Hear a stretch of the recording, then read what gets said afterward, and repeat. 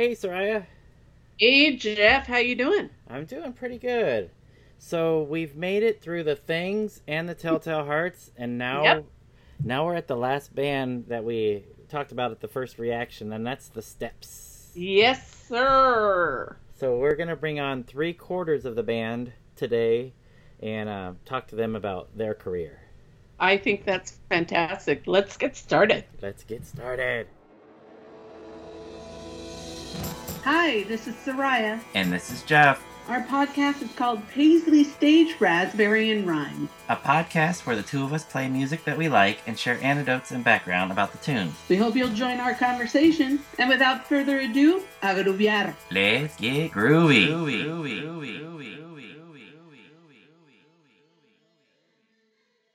So on today's episode, Soraya and I are really excited because we've come to the conclusion and we've saved a very special and dear and band dear to my heart, and that's the Steps. So previously we did an episode. It was our episode 81 where we had our first reactions, and I played some songs for Soraya from the Things, Telltale Hearts, and the Steps. And we've already talked to members from the Things and the Telltale Hearts, and then so now we've got members from the Steps, and I'm super excited. We got 3/4 of the band on today. We've got a singer and guitarist, John Fallon. John, thank you for joining us today. Greetings, Earth people. and then lead guitarist, Tim Gilman. Tim, welcome to the show. Thank you, Jeffrey. Thank you very much. Yeah, that's you, Tim. And then also, you won't be able to see him, but on the call we have Jim Bailey, the drummer. Hey, Jim. Hey, man, what's going on? Hey. So we're super excited to have you guys on the show. And so we just wanted to say to the Steps, welcome to Paisley Stage, Raspberry and Rhyme. Glad to be here. Thanks, man. Thanks, guys. All right, John, we want to start with you. Along with your brother David, you recorded and released a 5-song EP in 1982 as the Blue Max on your own label. There you go. We wanted to know if you could share with our listeners a little bit about this release. What could you tell us about this release?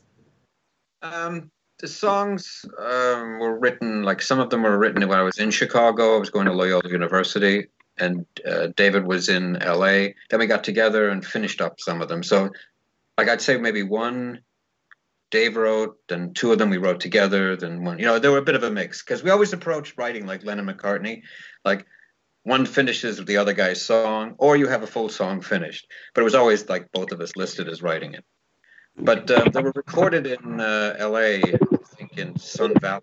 It was a brand new studio. It was a really nice studio, but we couldn't afford much. So we went in and we had a couple hours and we just blasted them all out. Nice. But that recording actually ended up being what started the movement of the Steps, because it was reviewed in England in Sounds magazine. Oh no, NME. It was New Musical Express. And we got such a great review and reaction from that it just took off from there. Then we went back to LA, and that's how we ended up meeting Tim after that. Oh, cool. Wow. I will say with this Blue Max record, it took me 30 years to find it's rare. this. So it's very hard to get. Yeah. And once I did find it, which came about when the internet age came, and it was easier to find, because going record store to record store looking for this did not prove to be very successful. But I catalog all my records and with using Discogs online. And since I've cataloged this, I've been contacted about 5 or 6 times from people offering me $300 for this record. But yeah, that's cool. Yeah. I'm not letting go of it. That's not going to happen. So. I think there were only 200 press. Oh wow! Oh wow! Yeah, and a lot of them went to magazines in England, in Germany, and in the States. So I don't think it ever was in the shops. Oh wow! Yeah, it's very rare. Yeah. It took me the internet until I could find it. Maybe I should get a job and work like real people do. Oh no, forget it. I really couldn't cope. You see, with me, I'm afraid there's no hope. Christ, I'm almost 21.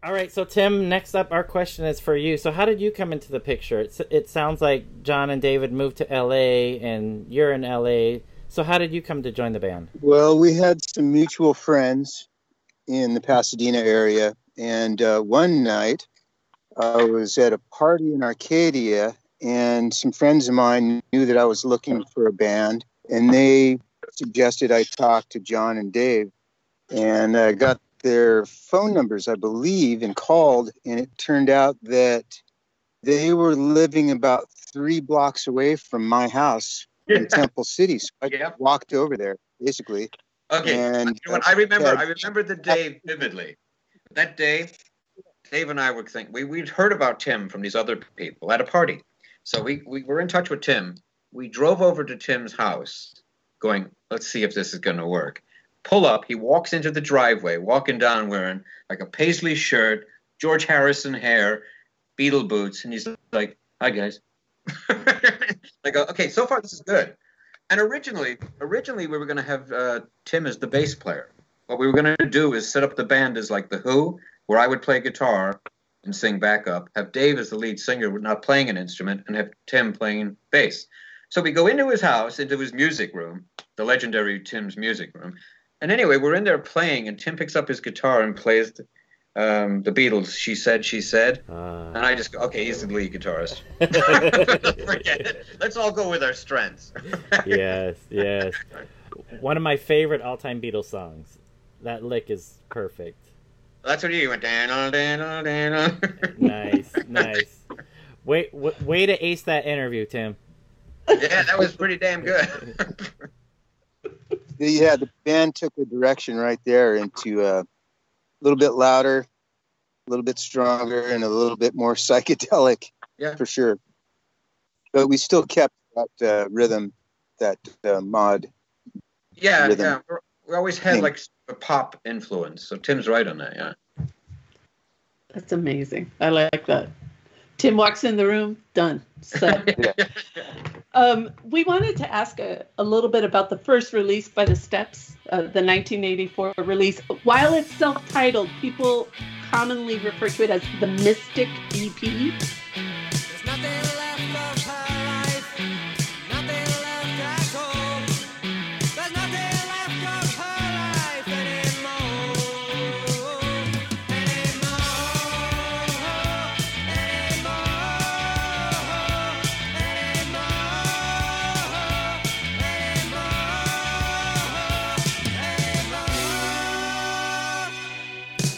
Kathy McGuire's such a modern girl.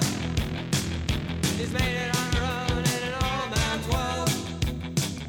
She's isolated by her own success, just because she wanted to be the best. No one out there for her. She missed a chance when she was young. No one out there for her. She missed a chance when she was young.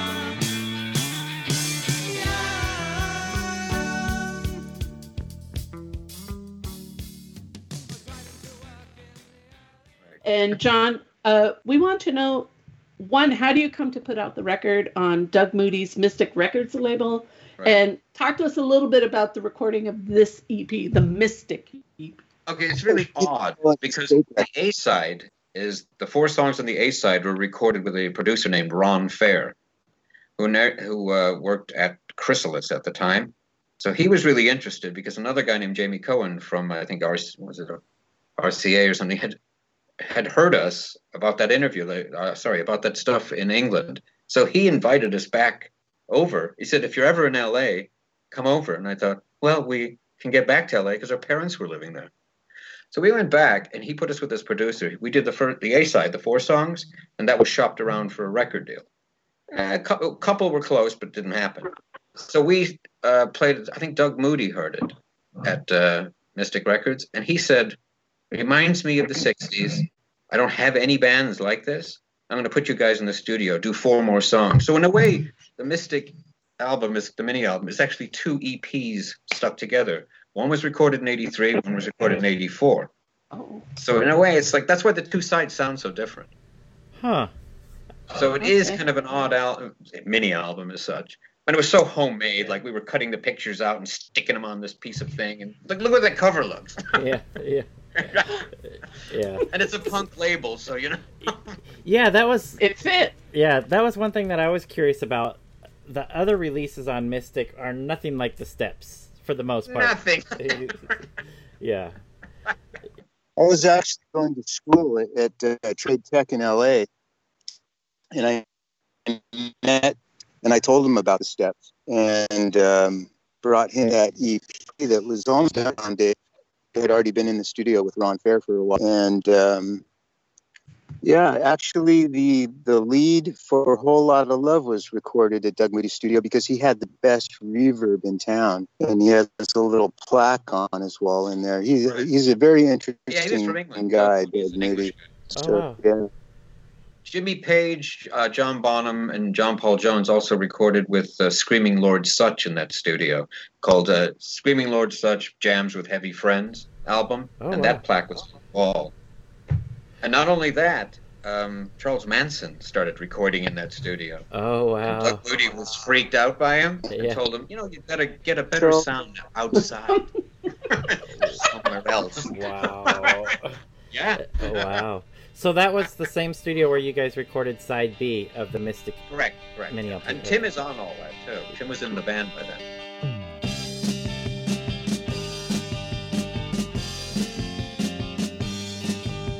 Take her, my love, have a chance to go far away.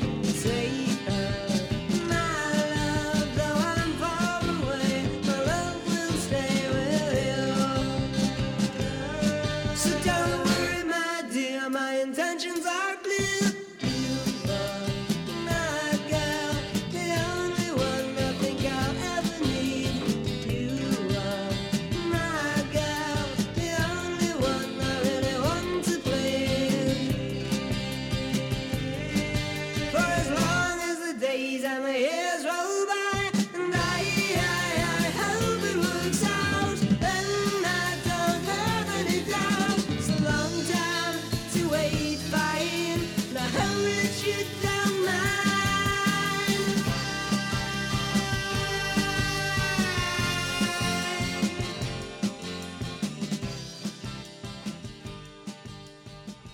All right. Well, I don't know if you guys know, but the main focus of our podcast is the Paisley Underground, and we understand that the Steps have some loose connections with that scene. Yeah.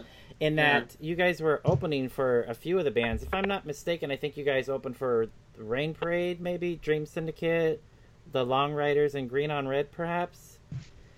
Okay, the ones that I know we've actually played with, we've played with The Things at Greg's Club across from Capitol Records. Okay.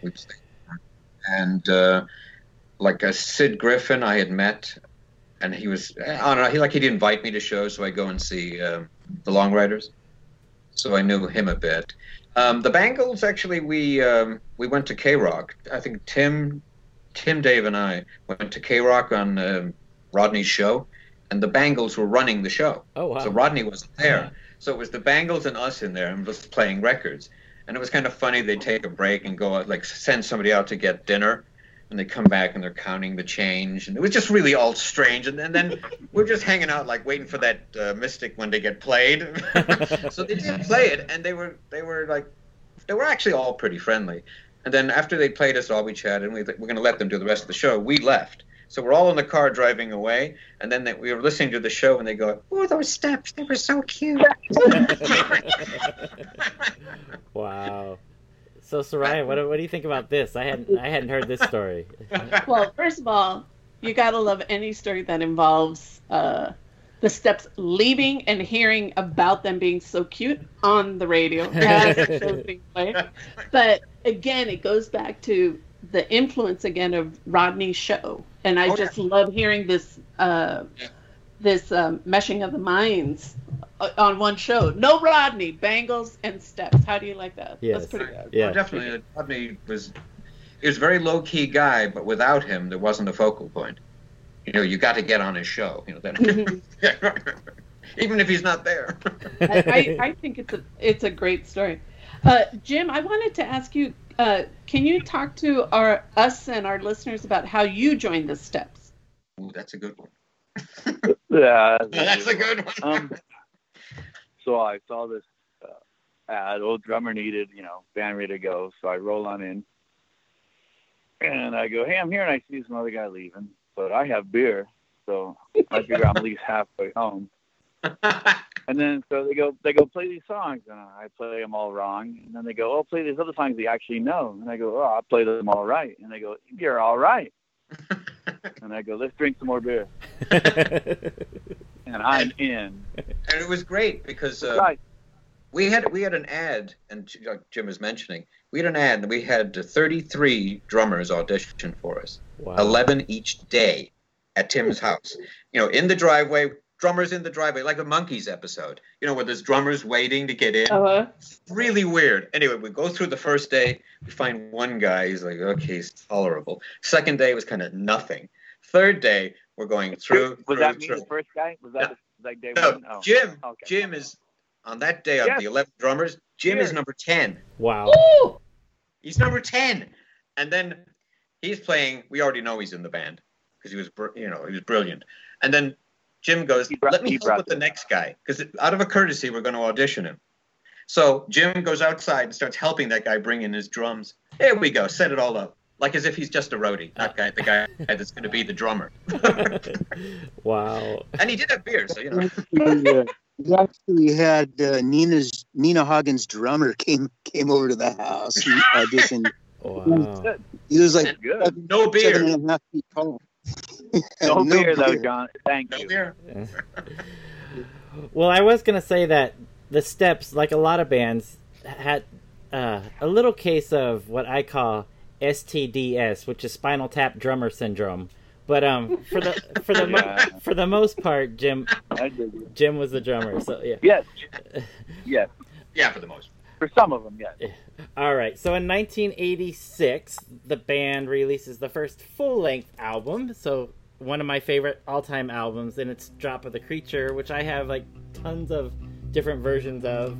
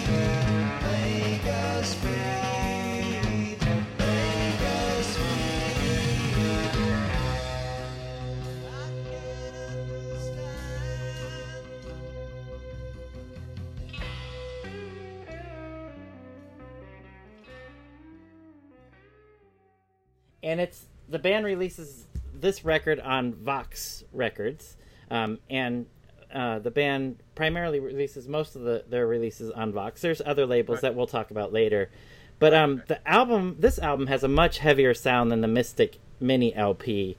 And can you guys tell us what influenced the sound, going from more of a mod sound into a heavier psych sound? Well, first, I was jamming together with the four of us, playing together, did influence. I mean, Dave and I were still writing some pop songs, but some of them were heavier.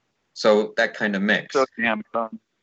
So in other words, like Jim's drumming would influence us as like, I'm going to write a song where he can do more in it. You know what I mean? Like you start writing to the way the band sounds. Okay. Which actually is more exciting than just sitting on your own going, I'm writing a song. Like anybody could do it, you know? Mm-hmm. Like we write songs that only the Steps can do. Yeah. Right. Nice. So Tim, how did you feel about this album and the songs coming together? I liked it a lot. I enjoyed it. We lived so close to each other. We'd work on it at home, and then we'd come together and rehearse at my house Party HQ. Hey, what year was To that play one? at 86? clubs out in Hollywood, Madame Wong's in the West. Yeah, it could have been, but it seemed to get a little bit louder and a little bit more experimental as the shows went on, and a lot of the ideas that we had ended up on that album, Drop of the Creature, and it kind of set the tone for that next couple of years until we ended up with the legendary Starbolt producing. And then we kind of got a little more into details as far as sounds and actually using the tools in the studio to create some atmosphere that we didn't have on Drop of the Creature. So Right. it's kind of was a little things changed rapidly back then, and it was a good thing actually. So how did you guys come to be a part of Vox Records, and where does Greg Shaw play into this? Well, actually, it came about because we were doing. We did a show at his club. Again, it was across the. He called it the Cavern Club, but it even made People magazine. Wow. His thing. It was a picture of him and a lot of people we knew were in a photograph, and it was across from Capitol Records. And Dave and I were actually at the point there where we were going to move back to Ireland, and we weren't going to stay in the States. So we were just wrapping it up, kind of. So we went there to do a show for him, and there were some problems outside, and there were a lot of kids everywhere. So Greg walked up to us and just said, just play, just jam, play anything. So we did, and we were just doing like bits and pieces of stuff from Tommy, The Who, just little bits and pieces of it. And it was, we started getting into it, and people started walking back in, and people started piling into the stuff. So there might have been a fight outside or something that Greg had to go out and sort out, and then people came in. So after we did all that, then we did our set. What was amazing is Greg said right after the show, I want you guys to do an album. Wow. And I just said, well, we're leaving next week. And he said, I don't care, come back. I want an album. There you go. So that's how it started with Greg. He was completely blown away. And remember, we were the band after that. We did so many albums. We recorded for Greg Shaw more than any other recording artist. We were like his pet band, where he even went to Europe with us. Wow. And he never went anywhere. Yeah, we were the first band that Greg sent to Europe. Yeah. And it wasn't as a punishment, He or actually went with it. Yeah, he met us out there, and that's a whole nother story. When we did end up in England, we did not have Jim Bailey. Oh, yeah. We had to make a phone call. We had to make phone calls to get Jim out there for that. Yep. Yeah, that was wild times. Then we had to go off and do 30 shows across Europe. 30 shows. Okay. Yeah, we did 2 years in a row, 88 and 89. Each year had about 30-something shows. So it was like almost 70 shows in 2 years. Wow. Concentrated in like 1 month here and 1 month there. But at the end of the tours, we go back to London and do an album. So it was sort of like tour, then get back, rehearse a little bit, go in the studio. It was like living like the Stones with no money. That's hilarious.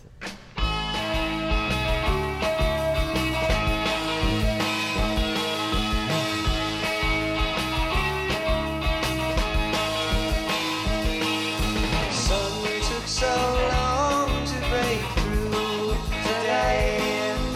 Moved behind clouds and then went away. And I've seen Mary feeling down. And I know I've seen that look before. I think it's time I go. I think it's time I go. See you around, baby. See you around, baby. See you around, baby. See you around, baby. Faith has a faith. I have to ask, who came up with the name Drop of the Creature? I did. And the reason that I use that, there's two reasons. One, it sounds something mystical, like the Doors, something what they would say. But in reality, it's an Irish saying. I mean, drop of the creature means a little drop of the whiskey. Oh. So the creature. Have a drop of the creature. Cheers. There you go. Oh, yes, sir. See, so Jim brought the drop of the creature when he came to try it. I love it. Well, John, I think if I'm not mistaken, after the drop of the creature, is this when you and David go back to Ireland? And well, we had already gone to Ireland. We wrote all the songs in Ireland, and then came back to record them with the band. Okay. Yeah. Okay. And then we did it again with studio. Okay. The same formula. So as we're talking about studio, which is the next album, Jim's no longer in the band, or at least he didn't play on that album. So, Jim, what happened at that point? Jim was in San Quentin at the time. Oh. Yeah, Johnny's not too far off. I went to Santa Cruz for a year, and the demos were super good, but I couldn't get there, and they couldn't come here, so we took a holiday. But the demos are super good. I knew they'd be good, and I copped a lot of that cat's licks on the tour because they were good. Right. I mean, that's... So basically, it was about availability. Yeah, I mean, it's just like, again... And it could have been a passport police issue, but I don't want to talk about that, man. We'll let that But it sit. all went away. It went away. It's been cleared, yeah. So all it took was Yeah, the person that caused that problem is dead now. I like to use the phrase, just a misunderstanding. All it took was $49.99 and filling out a short application, right? That's all it took. I want to ask Tim a question about do you think it's right?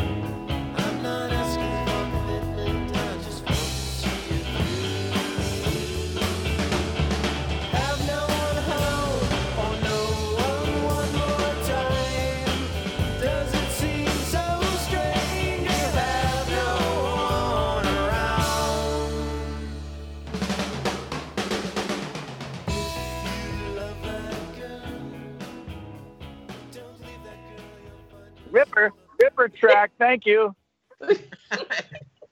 So I have forced him to play that on his next solo show. I swear to gosh. All right. This is true. I'm not a strong virtuoso. You know, I like to work on other people's material more than I work on my own material. But that was a song that I wrote while I was in Oregon at the blueberry farm that never happened. And, that's psychedelic. Raspberry. This is about my buddy, raspberry. Mike, and actually Mike's in there now. Yeah, so that was just one of those things, you know. I wasn't even sure if we were going to play music anymore, and then Greg called and said, "Hey, you want to go to Europe?" So I did have a couple songs that I brought with me over there, and they ended up on various albums, 1 or 2 songs per album. Yeah.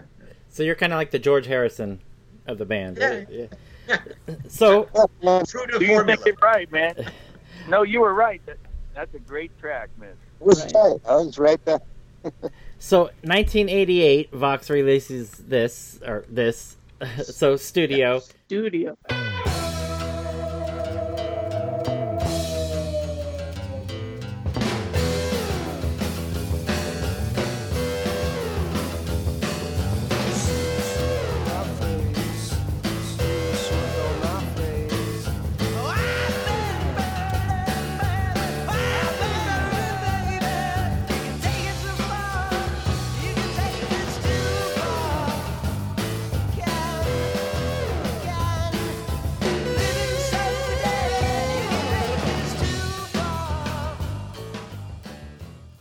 in my opinion, I probably shouldn't be saying this to the band, but this starts the bad album covers in my mind. But Oh yeah, that album cover is weird. amazing, And you know what? amazing So there's records always though. there's always inquire within. Yeah, Oh, yeah, God. that was Greg's idea. Oh my God. We'll get to that. Trust me, we'll get to that. So, Greg said, "I've got a computer." so to our yeah, I would like to say to our listeners, don't judge these albums by their covers. Don't. The music. the music Yeah, inside is amazing. So Yes. at this point, well, actually with Drop of the Creature and Studio, you guys were working a little bit with Bad Religion's Brett Gurwitz, right? Oh yeah, Yeah. yeah. So He was the engineer on both. Yeah. yeah, can you tell us? We talked with members from the Things, and they had also worked with Brett. Can you guys tell us about your experience working with Brett on these two records? The legal stuff, or Johnny. Was, I don't think we have clearance for that. You know what though? He had two studios, and the Drop of the Creature album was done. It was called Westgate Studio, and it was far west in L.A. Okay. And then the second one for studio, he got a bungalow in the heart of Hollywood, and it was like a bungalow from the 30s or something, surrounded by giant parking lot. Nothing was there. It was really odd. You could walk out at 3 a.m. and there's nothing around in the middle of Hollywood. Wow. So he got that, and the whole house was made into a recording studio. Like the rooms were used for different reasons. Like the actual recording of studio was a more interesting atmosphere than Drop of the Creature, as far as the location and how much time we were able to put into it. Like Drop of the Creature, I think we put in maybe 8 days, 9 days. Second album, possibly 12. You know. So in other words, like the more time was taken a bit, and a little bit more experimentation, and not everything is as live sounding.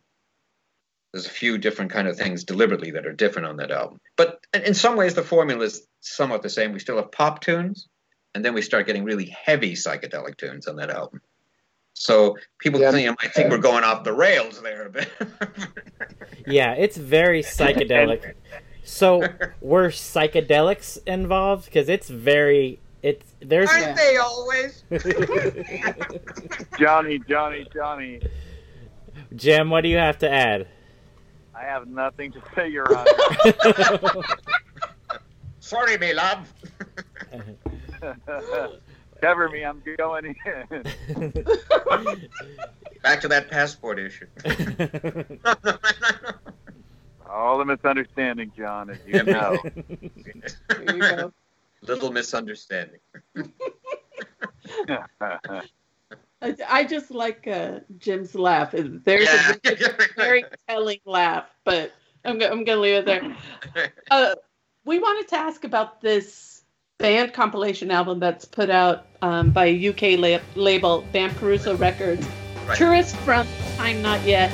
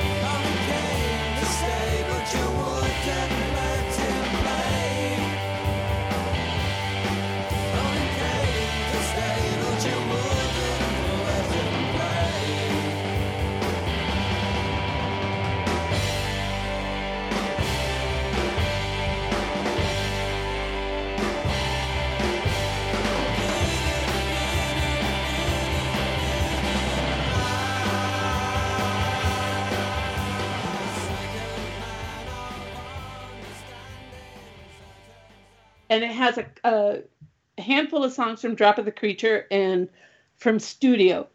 How does this compilation come together, or the idea? Well, Greg was contacted by the people at Bam Caruso, and they did it for like a lot of American bands. Was it Plasticland? They also have one on that came out before us. So what they would do is they'd go and find the better American bands, as far as they could see. We were an American band because we recorded in L.A. And take the tracks off each album and make up a new album. That one actually did fairly well. That was basically only for the English market, but I think it went to the Netherlands and Germany. That's a funny record, man. I like that one. I mean, it's the picture, what they do on the cover, like that cover, all their covers That's are right. great. That's funny, man. That's funny. What is the cover? It looks like some kind of ruins or... It looks like a ruin, but again, it goes with the Steps imagery. Yeah. But I think that could have been generic, or that could have been them feeling the way we are. It could have been their idea of what we were about. I mean, the photos on the back, the 4 photos of the band members that they picked. Yeah. They picked these, and I didn't actually have one. And Jim's not on there. They show the other guy, Eric. Those 3 pictures were taken in California. My one on the end was taken somewhere else, like in Ireland. I just said I had to rush up and get a photo quickly. That's funny. Well, there you go. So we're talking about the imagery for the Steps. That reminds me. I wanted to know where the name of the band came from. It's based on... I think Dave actually came up with that. It was based on... We read a lot of Steppenwolf, stuff by Herman Hesse. So we were doing a lot of Hesse. We did a lot of Huxley. Around that period, we read like Robert E. Howard. We read Michael Moorcock. All of that stuff. And the eternal... It goes... Again, it's sort of a Doors influence, too, where the door is a perception. Then we are the steps, the endless plain. So you get lost in the endless plain of Russia. That idea, so that there's no coming back when you're on the step. Right? That's very good. We're heavy cats. Yeah, heavy cats indeed. Yeah. Well, I will say once I started to jump on the steps, I haven't looked back, so it makes sense. All right. So John, earlier you mentioned these tours, and I don't know, Jim, if you remember when the internet first came out or first started to get popular. You and I started sharing some communications. This was like early 90s, Jim. And you sent me some Steps cassettes, stuff that wasn't released at the time. Delirium ended up releasing some of it. But you also sent me a videotape. And on this videotape was behind-the-scenes stuff with you guys in the van, traveling across Europe. And as a fan, longtime fan of the Steps, looking at this video cassette that's basically home recordings of you guys in this van traveling across Europe. I eat this stuff up, and this was amazing for me to get. So Jim, I thank you for sending me that video cassette. But can you guys tell? Okay, let me just remind you, you're not supposed to tell John and Tim I sent that. Way to go! I never come back. You'll be hearing from my attorney. Oh, no. I mean, maybe it was a dream. Maybe it didn't actually happen. Maybe, see, with the Steps, anything can happen. So I'm fascinated. I mean, 70 shows, about 70 shows, and between 88 and 89. Do you guys have any tour stories that you would want to share with our listeners? Johnny. No. What, Jim? Some of them were good. Jim, do you have anything that you? Yeah, we were like the KOA of band touring in your budget motel in Italy, where they locked gates and wouldn't let us out until we paid the bill and these things like that. And there were some interesting episodes that seemed to last, if not hours, days sometimes, where we're locked up in this hotel because the local promoter didn't pay the bill and they wanted the money from us, and they were confiscating our van. What And about the show in Rimini? The show in Rimini where we did 2 shows. Rimini. I like that stuff. Hey, yeah, man, Jeff, it got to the point where we were getting paranoid that we were afraid of getting robbed. So one night, Jim and I went to the concierge at the hotel in like Sicily or wherever we were, and we said, "Okay, who's going to ask the guy if they have a safe?" And Jim said, "I'll ask him." So Jim said, "Do you have a safe, sir, that we can put something in?" He said, "Sure, sure." So Jim hands him the bag with all the money in it, and the guy puts it in the safe. He comes back to the counter, and he's just sitting there. He picks up a newspaper, and Jim says, "Hey, can I have a receipt for that?" And the guy dropped the paper, and he looks at Jim, and he says, "Are you questioning my honor?" No, sir, I'm not questioning your honor. No, it's okay. We trust you. And we all like went to bed with, thinking like, this is it, man. They're going to kill us. But, That's hilarious. And Tim, did we get the money out? we did get the money back. He was an honorable man in the end. There you He go. was an honorable man. I just want the world to know 4 that million he- lira. It was $28. 100,000 I'll never dinar. forget that. Are you questioning my honor?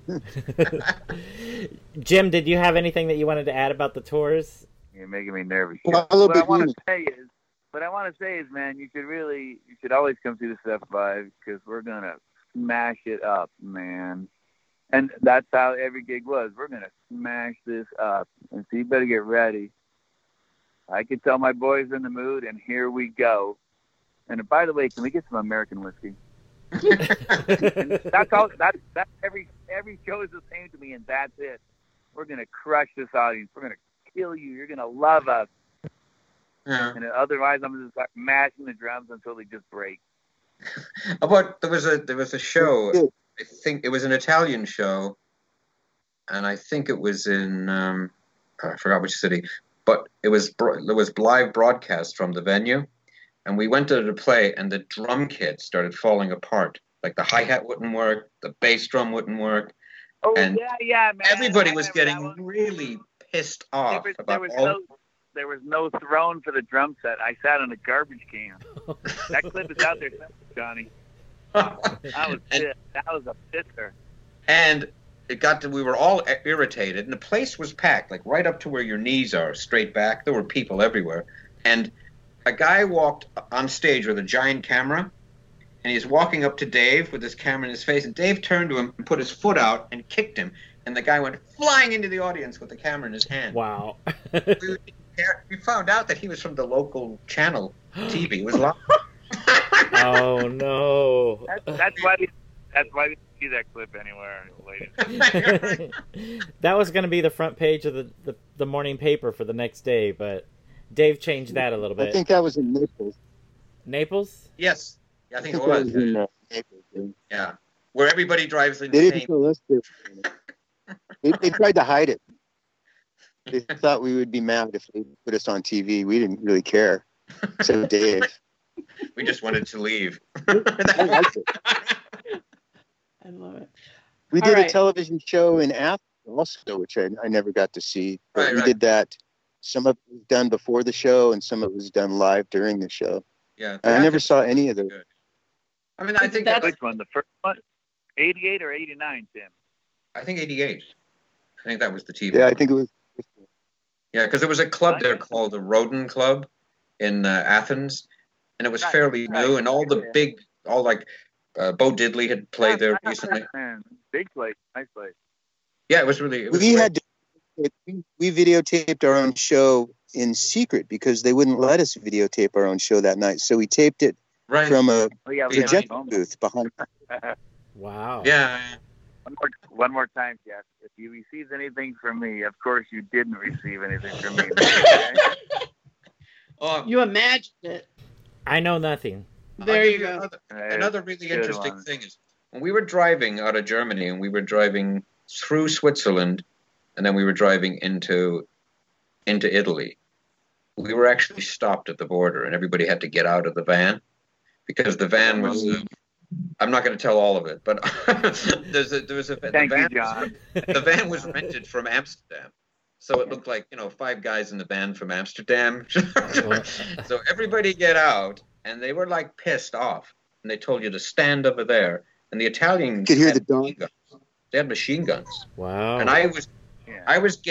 going to sit down, and the guy looked at me and pointed it at me. So I stood up, and we were all standing there.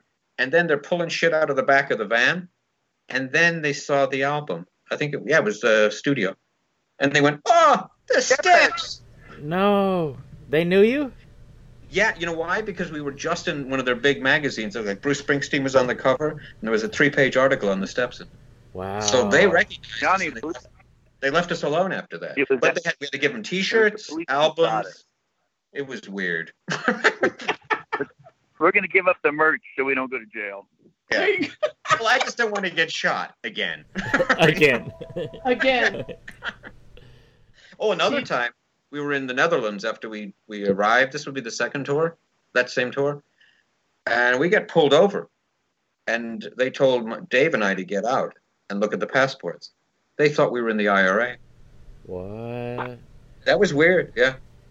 Wow. So then they let us go after, but again, that's the attitude.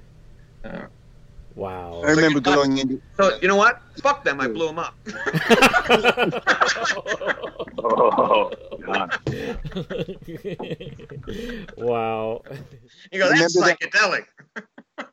I remember this kid at the border going into East Germany when it was still, before the wall, way before the wall, and Yeah. this kid that was guarding us while they checked our papers and this and that, and I offered him a record, and he was afraid to take it.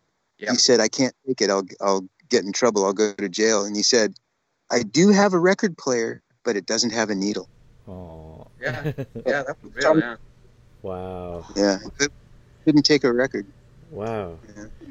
I wonder what the punishment would have been had he accepted studio. He probably would have been fired and Yeah. done some jail, and maybe. Wow. Yeah, we couldn't have Western records in East Germany at that time. Wow. A lot of times their record players don't play the same speeds. Oh. Yeah, they actually had that for a while. Yeah. Intentionally, so they couldn't listen to. Yes, exactly. Wow. Yeah. Interesting. Imagine the wonderful records that they had. Oh, yes, they rock. I think Jim got a phone call from that guy from that guard. I think that's what happened over there. We want to ask about Inquire Within. All right, everybody cool with that? So 1989, Vox releases Inquire Within, an album that Rockarilla in Italy described as Hendrix meets Nick Drake.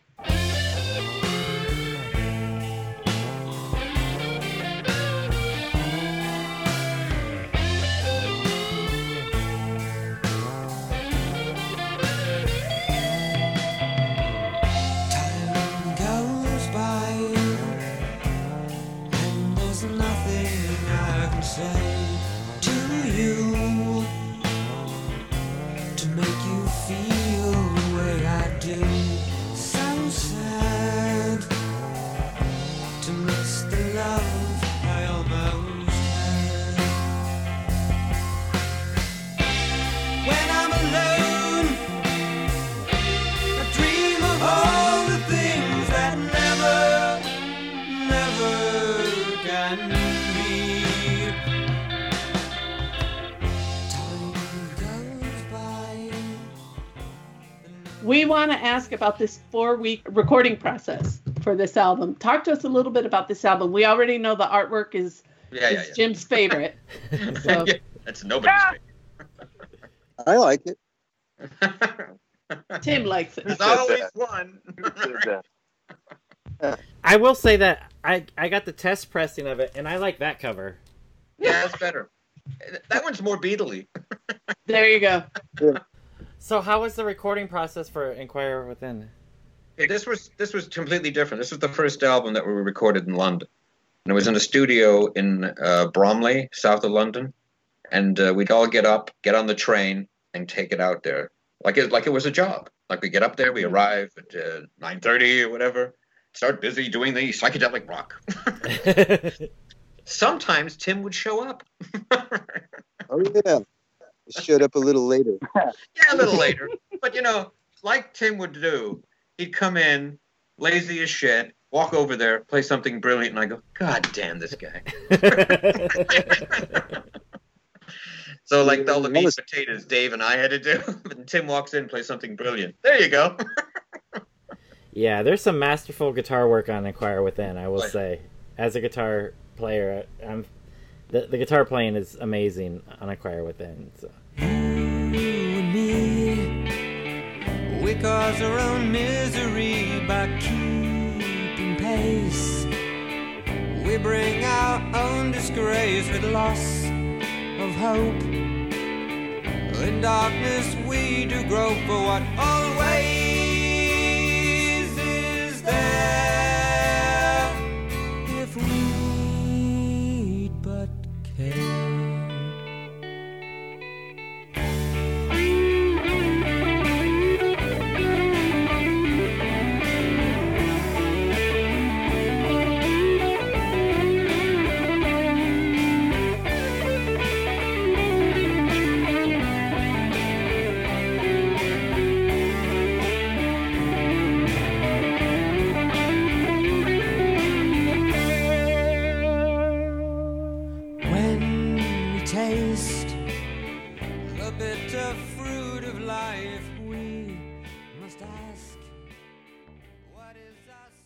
Oh, and Tim was always using his 64 Fender Jaguar at this point. Oh, is that right? Yeah. Yeah, and he's some of the stuff he did on it. You think he's playing backwards, and he's not. He's actually bending the notes with the tremolo bar. So when you hear, he's actually cutting that live. No way. It's not backwards. Yeah. Wow. Yeah, I mean, the nice thing is, Johnny, and you and I know this, man. Tim picks nice notes. Yep. Now, once he picks them, can he remember to play them like 2 seconds later? Nah, not always. But as long as the tape is rolling, we got it, man. Yeah. It is Oh impressive. my God. It's impressive. Tim, what do you say about this? Well, Yeah. music has always come naturally to me. I don't always pick the notes. The notes just come out. And They pick at him. that time, I was really getting into feedback a bit, and I would just let the feedback dictate where the notes would go. And sometimes they just happened to be in the same key as the song we were playing. So I would just do tracks of just feedback, and sometimes we would edit them in and edit them out. Sometimes we would double them up. And that also came up later on, skipping to Gods, Ghosts, and Men. We did a lot of that there. That's another story. But Yeah. working at, oh God, what was his name? Which At studio? Gold Dust. Goldust, Mark Dawson. Mark. Dawson. Yeah, he was a great guy, and that was the yeah. first time we He's a great recorded guy. digitally as well. We'd never recorded digitally before, and that was really fun. Well, and no, he actually, had It was still recorded He had analog. It transferred to digital. He still did it analog. He still used 2-inch tape. But it was after, Yeah. when it was mastered, it went to digital. Yeah, he was a great producer as well, a great engineer. I liked him. No, yeah. He always had tea in Good the tape. verse. nice cup of tea. Nice cup of tea. There's nothing better than hearing this from Mark. Well, that was a great take, Tim. You can do it again, right? Okay, here we go. Take 2. And his Oh, other great. one was That was another fantastic take, Tim. But we're going to do one more time. Okay, take 18. but he would do it to everyone. Jim, So like even Jim, like I'm that was singing. fantastic. Yeah, fantastic jump, Jim. Can we do it one more time, right? Okay, take 39. Remember his other phrase, Mark would go, John, I know you're a superhero. Could we do it one more time? Yeah. Mark's studio, he had it was his house, and it was all, the first floor was all converted into a studio, and the drum kit that was there was owned by Black Sabbath. He knew, and he Cases, man. Wow. Led Zeppelin drummer. The black one. Led Zeppelin Black cases, kit. John. and he used to get all this everything that Jimmy Page needed. He worked at a music shop, so he knew Page, and he also got a phone call while we were there from Deacon from Queen. We were just chatting. He goes, "I got to take super this nice. call. Hang on." What album was that you were recording? That was Inquire Within and Right, Inquire Within. yeah, Inquire Within Okay. and Harps and Hammers were both done in the studio. Okay, Right. okay. Well, Inquire Within tour than Inquire Within. I wanted to Yeah. ask you guys, so with your living situation, so John, you and David were in Ireland for a while, and I Right. think you went and you moved with Jim for a while in San Francisco. Is that No, right? but I did go back and we hung out. Okay. I'd leave every summer and go over to California and hang out. Oh, okay. My lawyer says I cannot answer that question. Okay. And then Tim, I think you spent some time abroad as well, right? No, he's Well, always been a man. I was in Oregon up until the 89 tour. And at the end of the 89 tour, our last show was in Berlin when the wall was coming down. Wow. And at the end of the show, it was in Kreuzberg. I can't remember the name of the club, but I went to sit down backstage, sat down next to this girl named Larissa, and we kind of hit it off. And she came to London with us for the recording of Harps and Hammers. And that was that great psychedelic photo session we did. Was on New Year's Eve when we took all those photos. Yes. Yeah. And I the think album so. was over. She came back to the States with me for about 6 months, and I went to LA with her. And then I went straight back to Berlin and ended up living there for about a year and a half. Wow. So how was that with the band, with you guys living all over the planet? It's terrible. Yeah. Stressful. Rotten days, It's a indeed. drag. It's a drag. Man. I would imagine it makes rehearsals pretty difficult. We didn't Please, realize. please send your contributions and unmarked bills too. Where's that bag of money? I would say we should have stayed in London maybe for another year and to see what would happen. But One of the most expensive cities to live in. And you've got kids, you've got children involved, Timmy. Yeah, because Dave had 2 kids That's, then. you know, that was Dave. Yeah, Dave. So it would have been all different. for one, you know. We would stop this for Dave. I mean, Yeah. basically, there's no. What we ended up doing almost like a formula where we ended up meeting to do a tour. Tour is over, rehearse a bit, go in and do an album. So we never took songs out onto the stage before they were recorded. Got it. You know what I mean? We recorded them, then took them out. So in that way, they have their own. They're creations of the studio, and then we do a version of it. Except for the rare drunken brawling live version of Take That, you guys. But it was just the way it went. But I think it probably was better that way, because sometimes if a band writes a song, rehearses it, goes out and plays it a lot, you're kind of stuck in there, and it might be wrong for the studio. You might have to undo the song and reconstruct Yeah, it. I dig it. So we kind of did it in a more pure way. To purity. Yeah, we didn't. Not too many choices when you live in 10 billion miles away from the next cat. Yeah. Okay, I want to ask about Harps and Hammers. Good idea. I'm going to do my best. There we go. Thanks, Chef. Now that one had a good cover.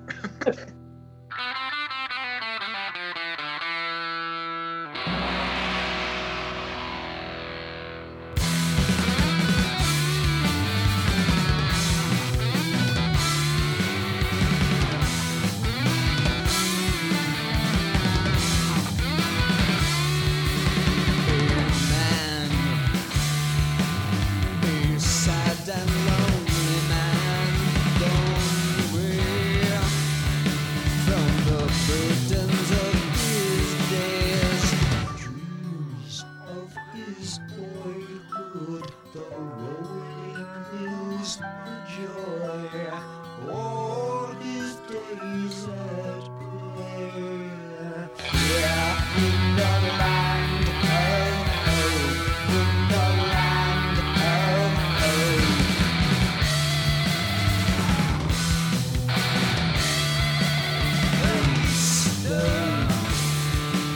A most uncommon stone to dream of, make one's dreams come true. Sleep on his pillow. The old man passed away to be reborn. Yeah, in the land of hope, in the land of hope.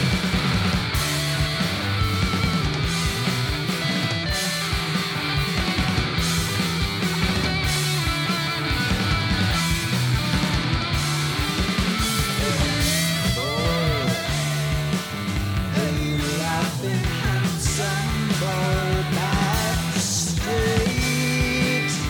For life cannot wait. He dreams of his manhood, the woman he will woo, and all the world he'll do. Yeah, in the land of hope, in the land of hope, in the land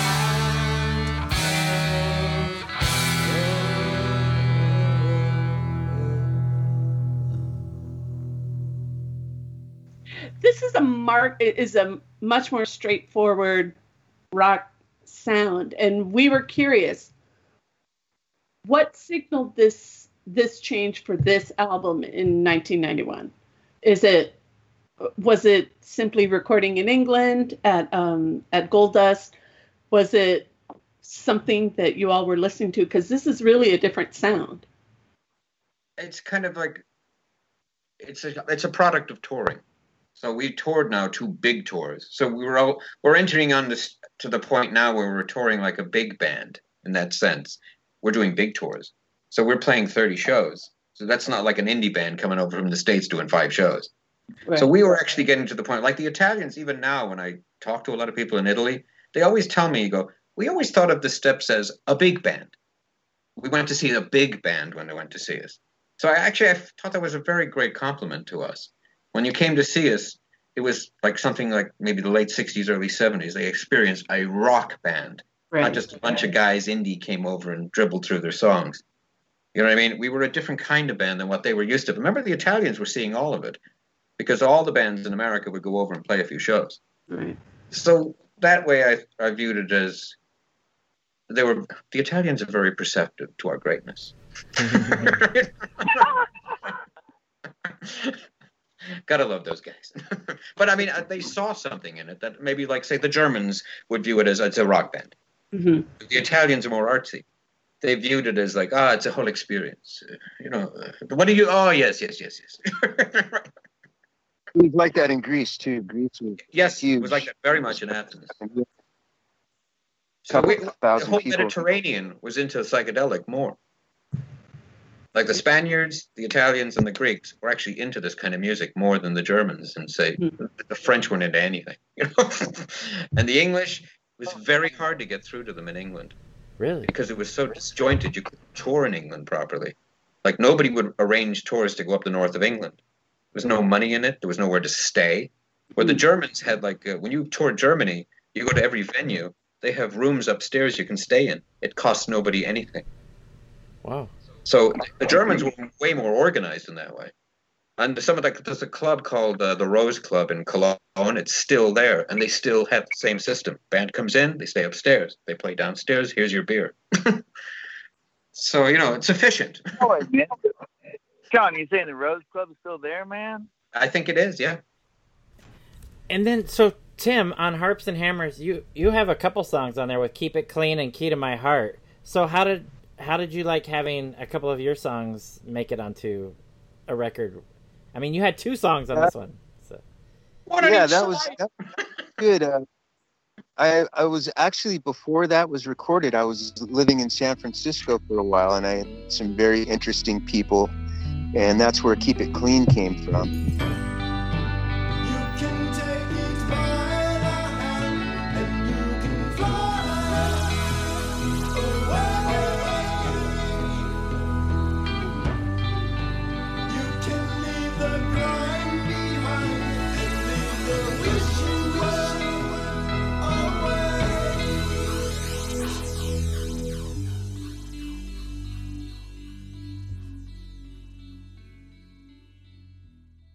And Keep My Heart came from Larissa, the girl that I had just met, said, "Make a song for me."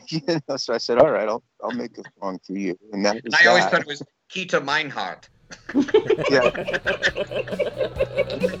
It's the first time I've heard of it. I can see you change your wisdom. You don't need magic to let the sun in. Your colored eyes can see no longer. When you come home, you are much further. Key to my heart, key to my soul. Key to my heart, key to my soul.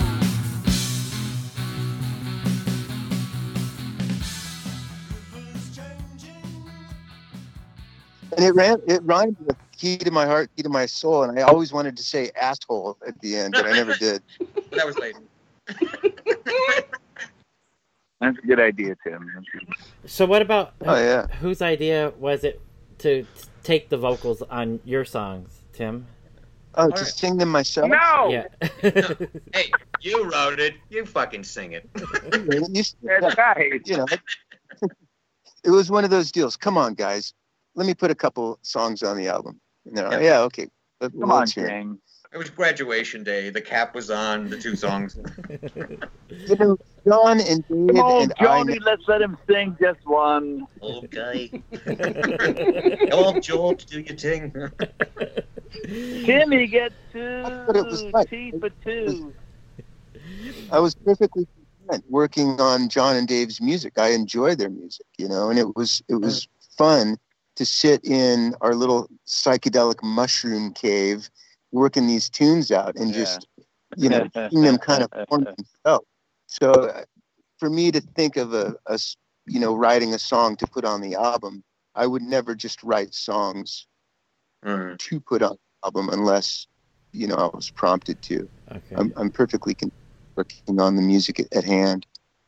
Well, Tim is very much a complimentary musician. Like he'll take, okay, I'll write a song and he'll put a lead or he'll put guitar pieces on it while I'm singing in the background. So in a sense, he's helping arrange the tune. Nice. Yeah. Tim's the So best, his man. contributions are quite big. Nice. Yeah, we brought some keyboards in way back. Even we brought keyboards in. We were always thinking of. I'd hear the parts in my head. You know, Reed's got that Farfisa. Let me go grab it and see how that sounds like on holding up well. You know, and it worked. Yeah. Nice. I mean, there's even one song I play keyboard on, and I don't even play keyboards. It's on that song, Tourist from Time Not Yet. I play the keyboard. Yeah. Nice. Hey, you let John play that, man? What? All right, so I wanted to ask. So you guys on Vox in 1991 released the live album Alive, Alive, Oh, which you guys, from what I never got to see you guys perform live in person, but the video clips that I've seen you guys were amazing live, and this wasn't the best live recording. It sounds like you guys put on a great show. That is why says it couldn't go back. The questions over him. Oh no, he didn't try, and you know I can't see why. When he lost all his confidence. Oh no, it's the real time. It's the real time. It's the real time. I swear.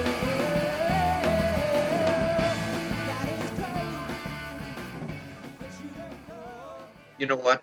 There's a story to how that's recorded. It was recorded at the University of Stuttgart, Okay. and the guy hired people that didn't know what they were doing, and all the sound was recorded at very low volume.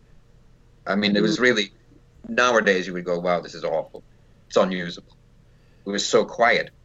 So what happened was I took the tapes with me, so I didn't trust the label in Germany to put them out properly. So I put them in my guitar case, closed it, and we left.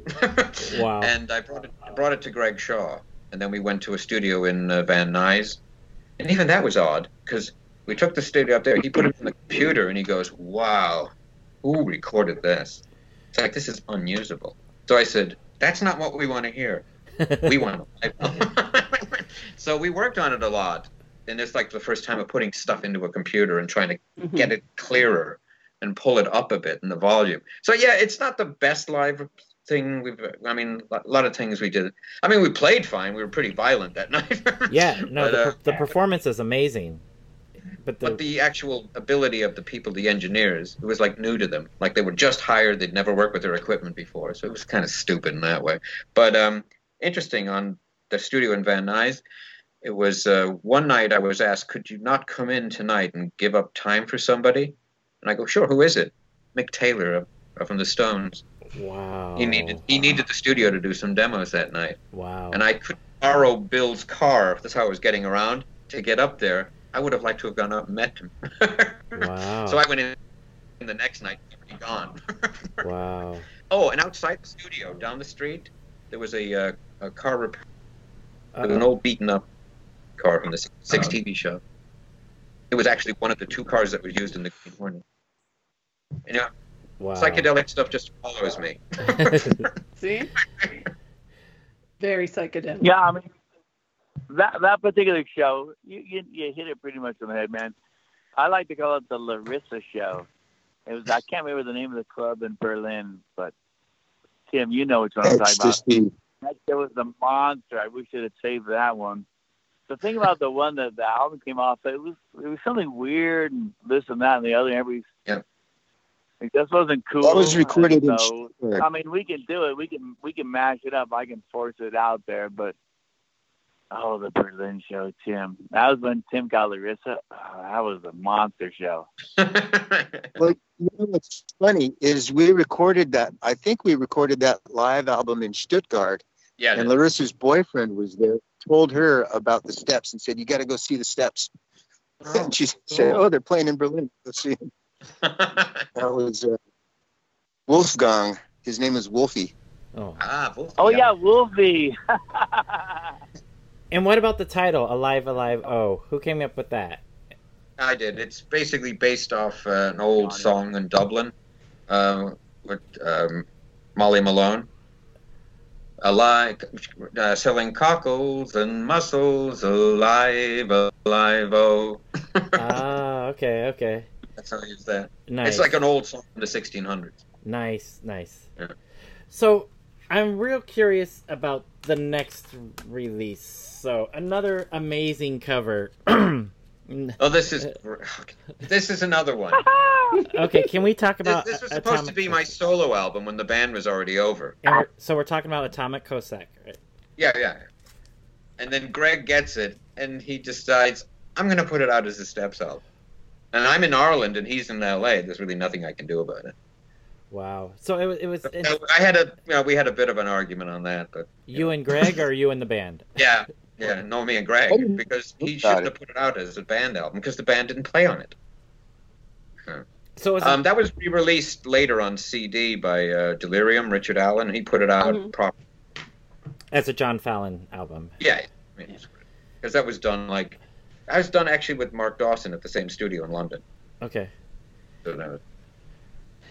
So can I ask a follow-up question about some of the Delirium releases? So in 1997, the UK label Delirium Records comes into the story of the Steps, releasing Drop of the Creature Studio on CD with bonus tracks, as well as a rarities CD.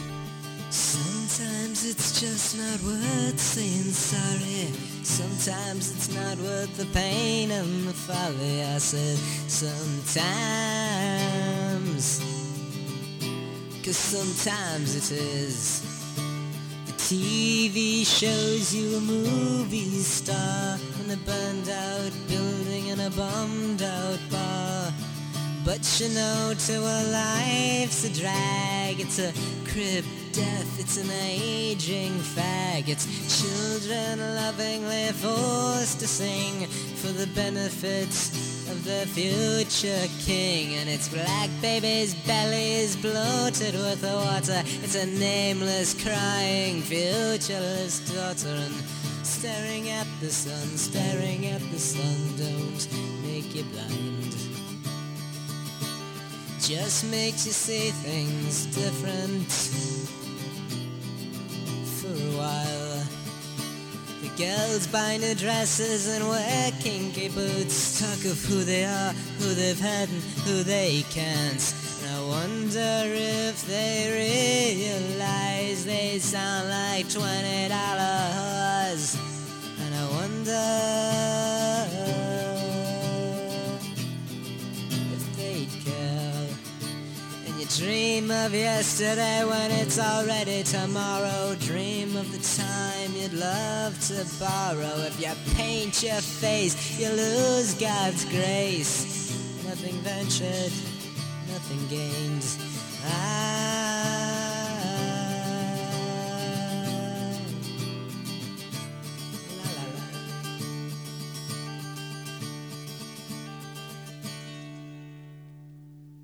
And then a new album, Gods, Men, and Ghosts. Right.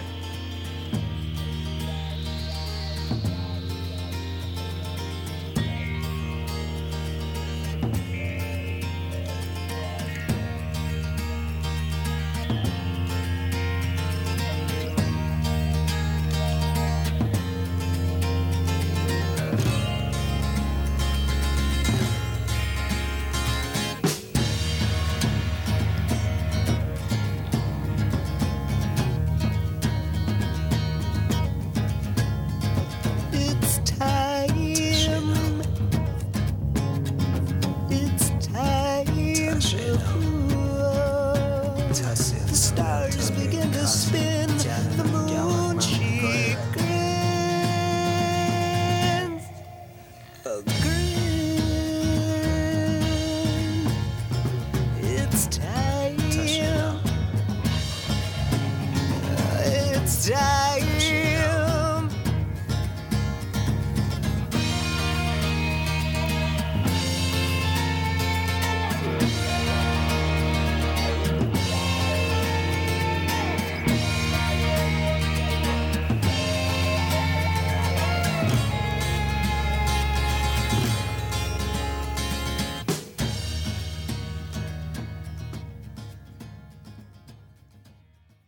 How does Delirium walk into this picture and then this recording of Gods, Men, and Ghosts? Okay, Richard Allen was a friend. He ran a magazine in England called Freakbeat, and he heard Drop of the Creature in a record store in London. It was like they were known as the two Bills. This Bill guy and this other Bill guy each owned half of a record store, but they were both into the Steps, and he was in there and it was being played. And he goes, "Who is this?" So he played it for him and he saw it. So right away, Richard made a thing where he interviewed me. Well, I was in Ireland and he was in England. He sent over a cassette tape with questions. This is pretty primitive back then, and I would answer them on another cassette, and then we'd mail it back, with the answers. Wow. So he did it that way. We were in issue number 4 of Freakbeat magazine. Freakbeat, man. Freakbeat. Yeah, and there was a flexi disc, which is quite rare, and it was the History Hates No Man on the A side, the Steps, and the B side was the Bevis Front. But that was kind of nutty. And then we went over in '88 and we met Richard, and he was a good friend really at that point. Super nice guy. Oh yes, yeah. I still know him. I still talk. Like I talked to him 2 days ago, and he. Me too. Yeah, big man. So he became, by the end of around 1990, he kind of became our manager, is whatever that means at that point.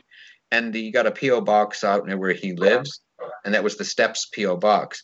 And eventually when things fizzled out, he got a P.O. box, and that was Delirium Records. So what happened was a few years later, he wanted to put everything out that he could. And so he asked to put these out. Yeah. And I had... yeah, definitely. What is it? I got an attorney in Chicago to sort out the legal problems with Greg, because they kept pressing records. And they never paid us ever. So they kept pressing. And I know that Drop of the Creature was the biggest selling album they ever put out, because Greg told me it was. Why would he tell me it if it wasn't? What did Susie tell you? Susie, yeah. As a person, she's fine, but just face it. They're never going to tell you the truth. There's no way of ever knowing. It all rhymes with what? Greg's line was, we'd say, "Greg, how many records did you sell?" He said, "I sold as many records as were pressed." He never gave us the number. Wow. But big picture though, I really have nothing bad to say about Greg. Of course, no, man. I've always liked him. Of course, man. He's How can you not like Greg? Come on, man. Think of all the albums he did put out. We put out 6 albums by him on his label. Right. Think of all the cats, but it doesn't matter. It really Greg matter. Scott was in Hollywood with Susie. Their warehouse was incredible. We used to go there, and they'd let us go through single line Buffalo Springfield test pressings, and he'd let us take home all the records. And it was just a place where you saw the Droogs and the Leaving Trees, the Screaming. The Droogs, all these Rudy that were just like us were in that warehouse. If Big Shaw didn't exist, a lot of that probably never would have happened. Right. Oh no, definitely. We died that. I wanted to say that Gods, Men, and Ghosts was an amazing album that came out almost 10 years after your last album. There was pretty much a 10-year break.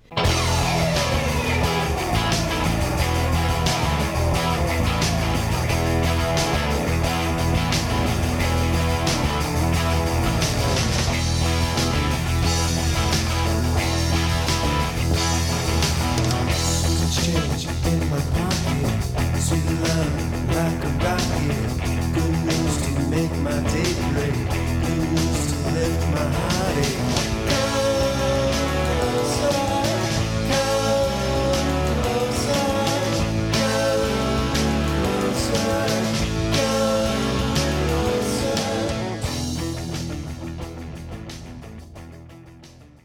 and the record is just incredible. At first I thought, what are these guys going to do 10 years later? But it sounds really cohesive, and in my opinion, it's a great album. You guys knocked it out. You know what apart. it is? That's almost our White Album. That's what that is. I mean, it was a situation where we went to Milwaukee to record it. Okay. And it was John Frankovic, who was from Plastic Land. Oh, yes. I had gone up. I was a friend of his, and Glenn, the other guy. Glenn, we didn't get to see that time, but I'd seen him previously. But so he was kind of in charge, and he was actually paid by Richard Allen to produce the. So technically, that's the first album we didn't produce. Okay. He's the producer of the album. So we did rehearse a bit, not much, and we went up and recorded. So we were all kind of entrenched in John Frankovic's house when we were in Milwaukee. We'd get up, go to the studio, and we'd be there like for 10 hours or whatever. We were there a long time. And he went and bought a keg and put it in the middle of the studio. Like a big keg. Did Jim have access to the keg? Alan came walking in one day, and I didn't. I knew that was a mistake, but I. All right. Somebody has to be the keeper of the keg. Minder. All right. Well, I wanted to talk about this record or this compilation. Right. Yeah. So in 2013, Cherry Red put out this compilation. It's a 2-disc album, and if any of our listeners don't know the steps, I say start with this one. It's got music from all of the albums that we've discussed today. It's called Green Velvet Electric. How did this come about, you guys? Richard Allen, I think, was the in-between guy that got that going, and Cherry Red. I mean, I thought it was interesting that they decided to put out a double album with so much stuff. There's 41 tracks on that. Yeah, there's a lot of music. In fact, if you look carefully, the entire Drop of the Creature album is on that. It's like they snuck the whole album on.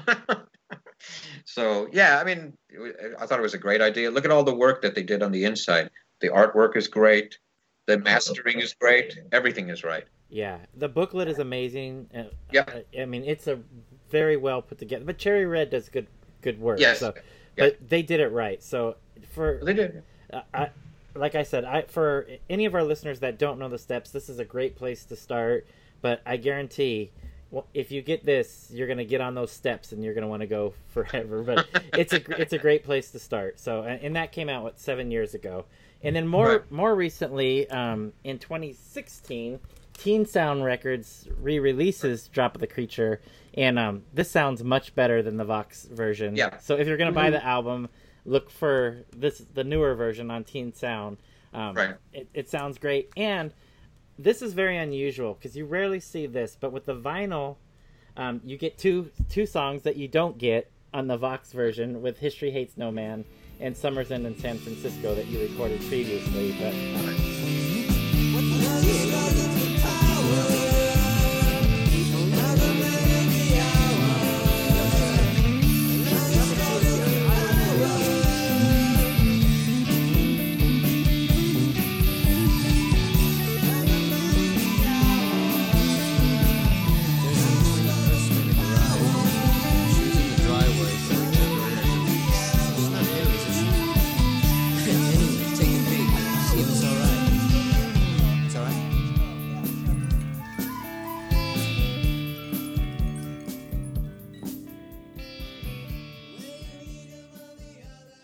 you never get extra songs. Johnny!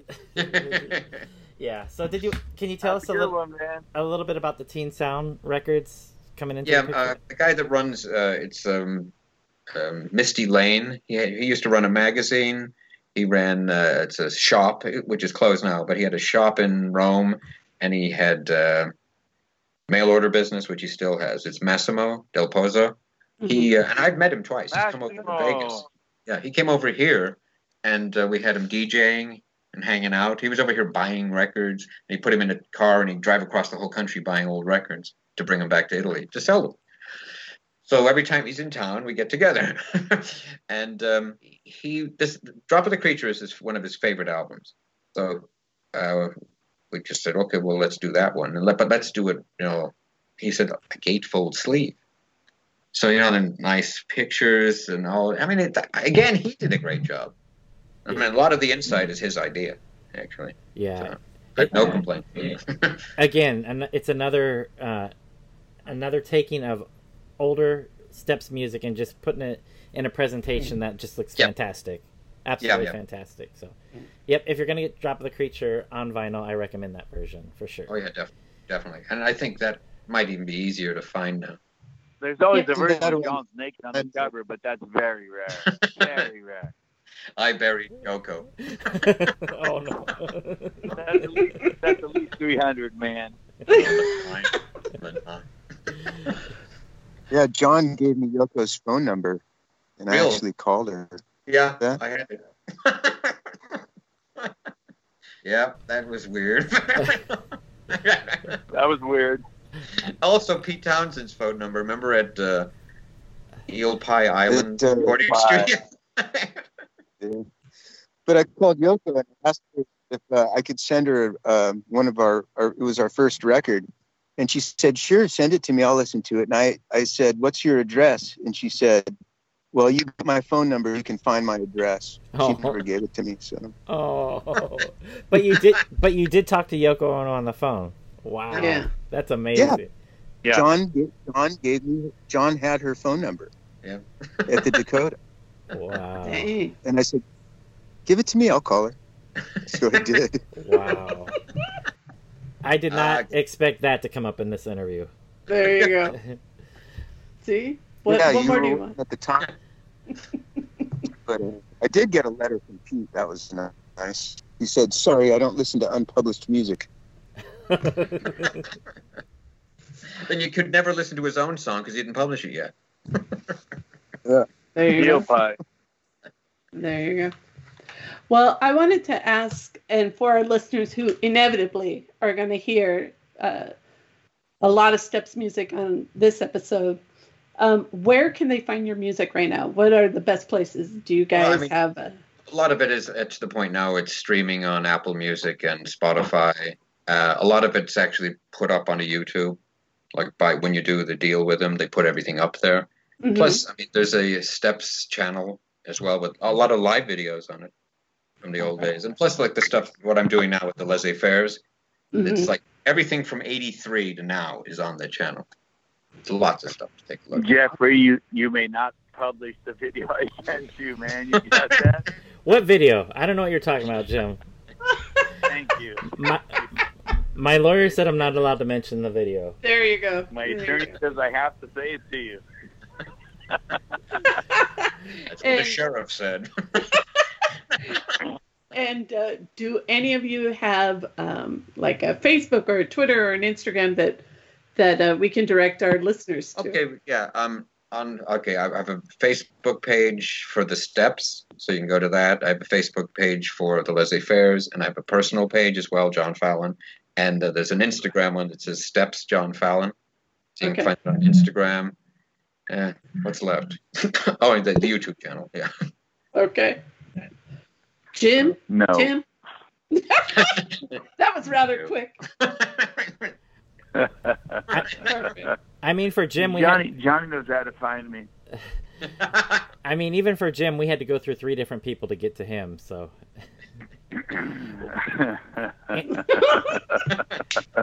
And Tim, what about you? Are you available online? Are you awake? No, not really. I do have a few demos. Secrets, Tim. Those are secrets, man. Secrets. Yeah. There's some stuff, a few songs out there, but I've been fortunate to be able to see Jim quite often, and we've been dabbling a little bit. And we're coming out to get you, Johnny, so get ready, man.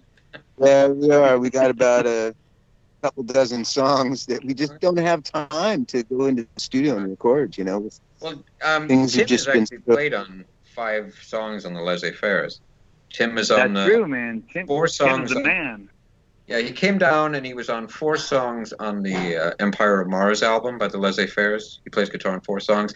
And on the first laissez-fairs album, the song Never Come Back, he's playing the acoustic guitar. So he's made it onto 5 songs already. So anytime I can get him down here.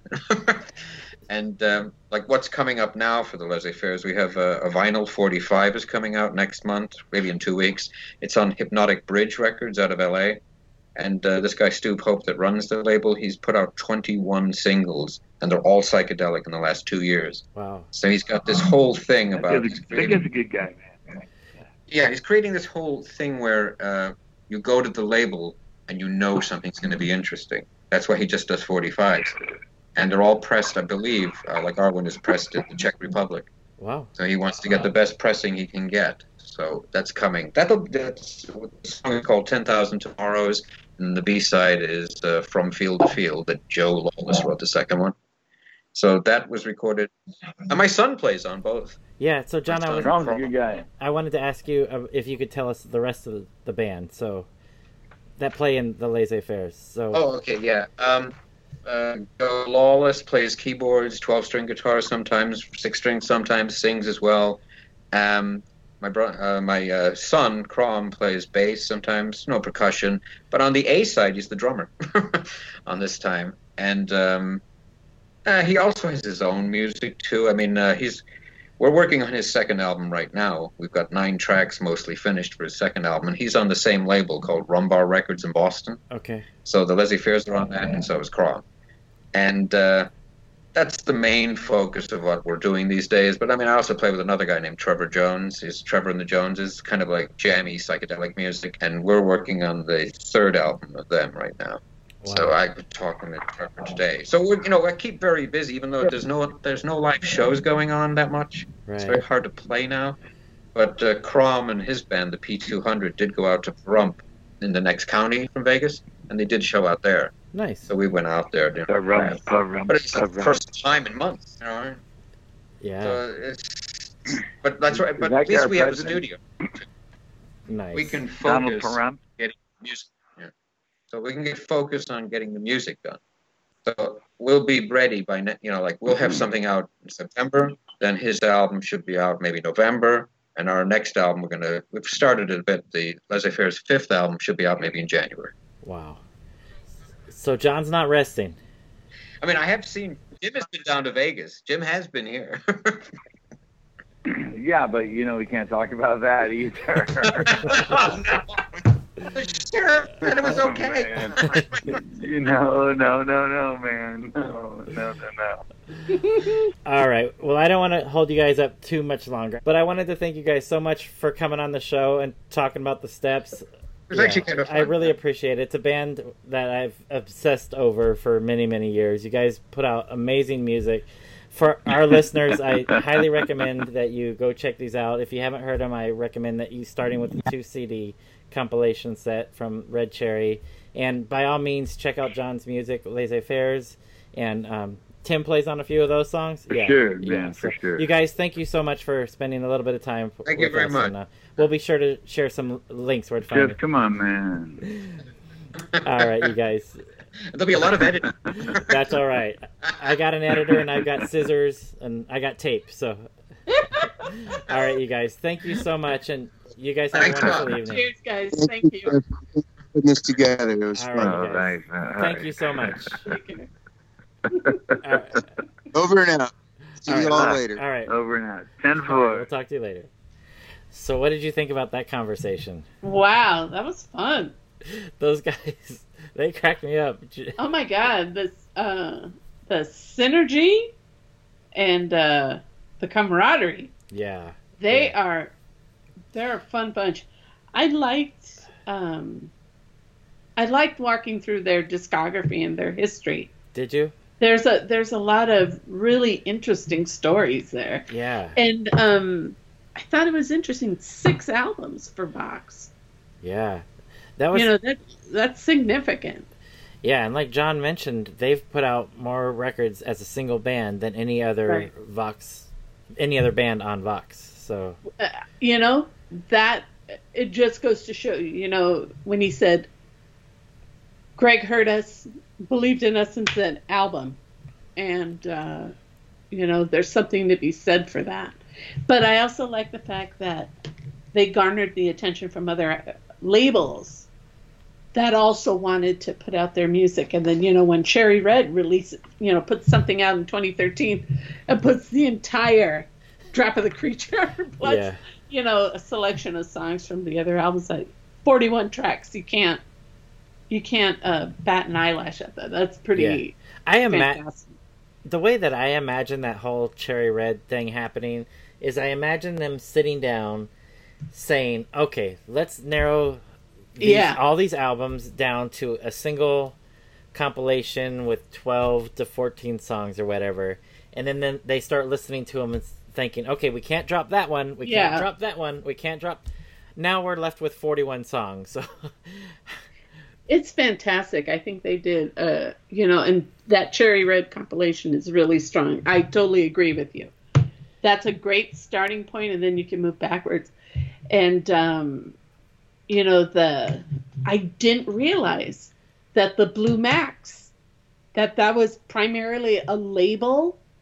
It was really a release for media or for other label. It just wasn't meant for the market. So how amazing that you have a copy. Yeah, it literally took me 30 years to find, and I couldn't find it until the internet came around. And even once the internet came around, and I had it on my wish list for eBay, I had it on my wish list for everything, and I couldn't believe it when I finally got my hands on it. And then I like I said, I listed it in my catalog, and I've literally gotten emails from people saying, I'll give you $200 for it. I'm like, I'm not selling it. How about $300? And I'm like, I'm not selling it. And they're like, please? And I'm like, no, this took me so long to find. I will not let go of this record. It's fantastic. Yeah. And a couple of songs are on the Delirium release for the Rarities record, so you can get a couple of those songs on there. But to actually get that vinyl copy, I would be surprised if anybody could find it. But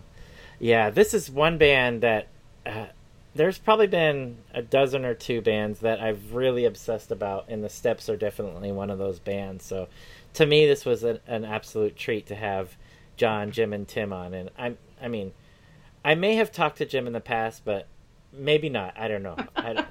Now I want to see all these things that you, wink, wink, don't have in your possession. I don't have anything, Soraya. You ain't got nothing? I've got all right. nothing. I've got you nothing. And I are going to talk a little later.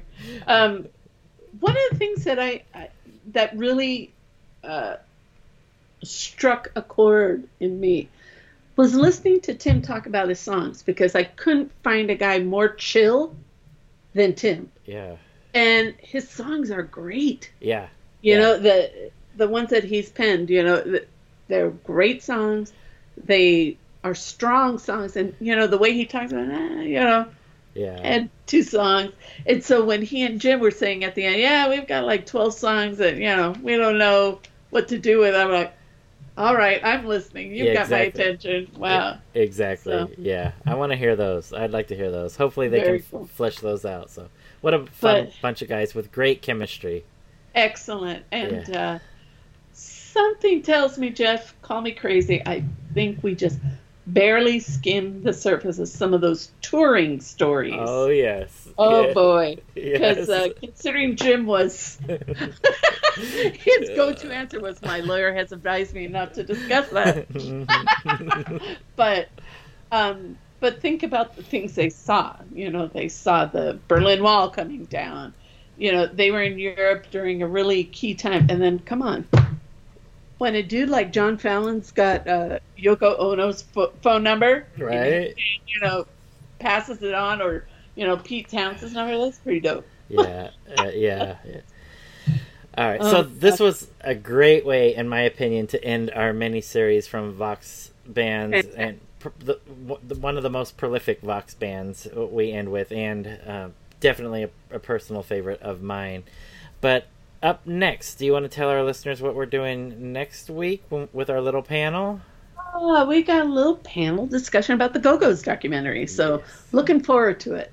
Yes, I've already watched it 3 times, and I'm getting my records back out, and I've been listening to them, so that should be fun. So, So, mi gente, go get a drop it.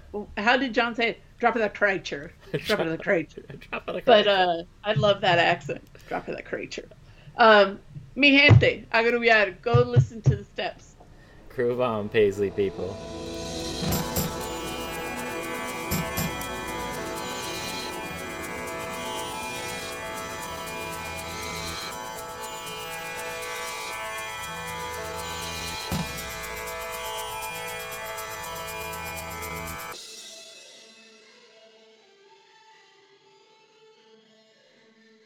I just Get saying, off I'm the sitting. floor. I'm sorry.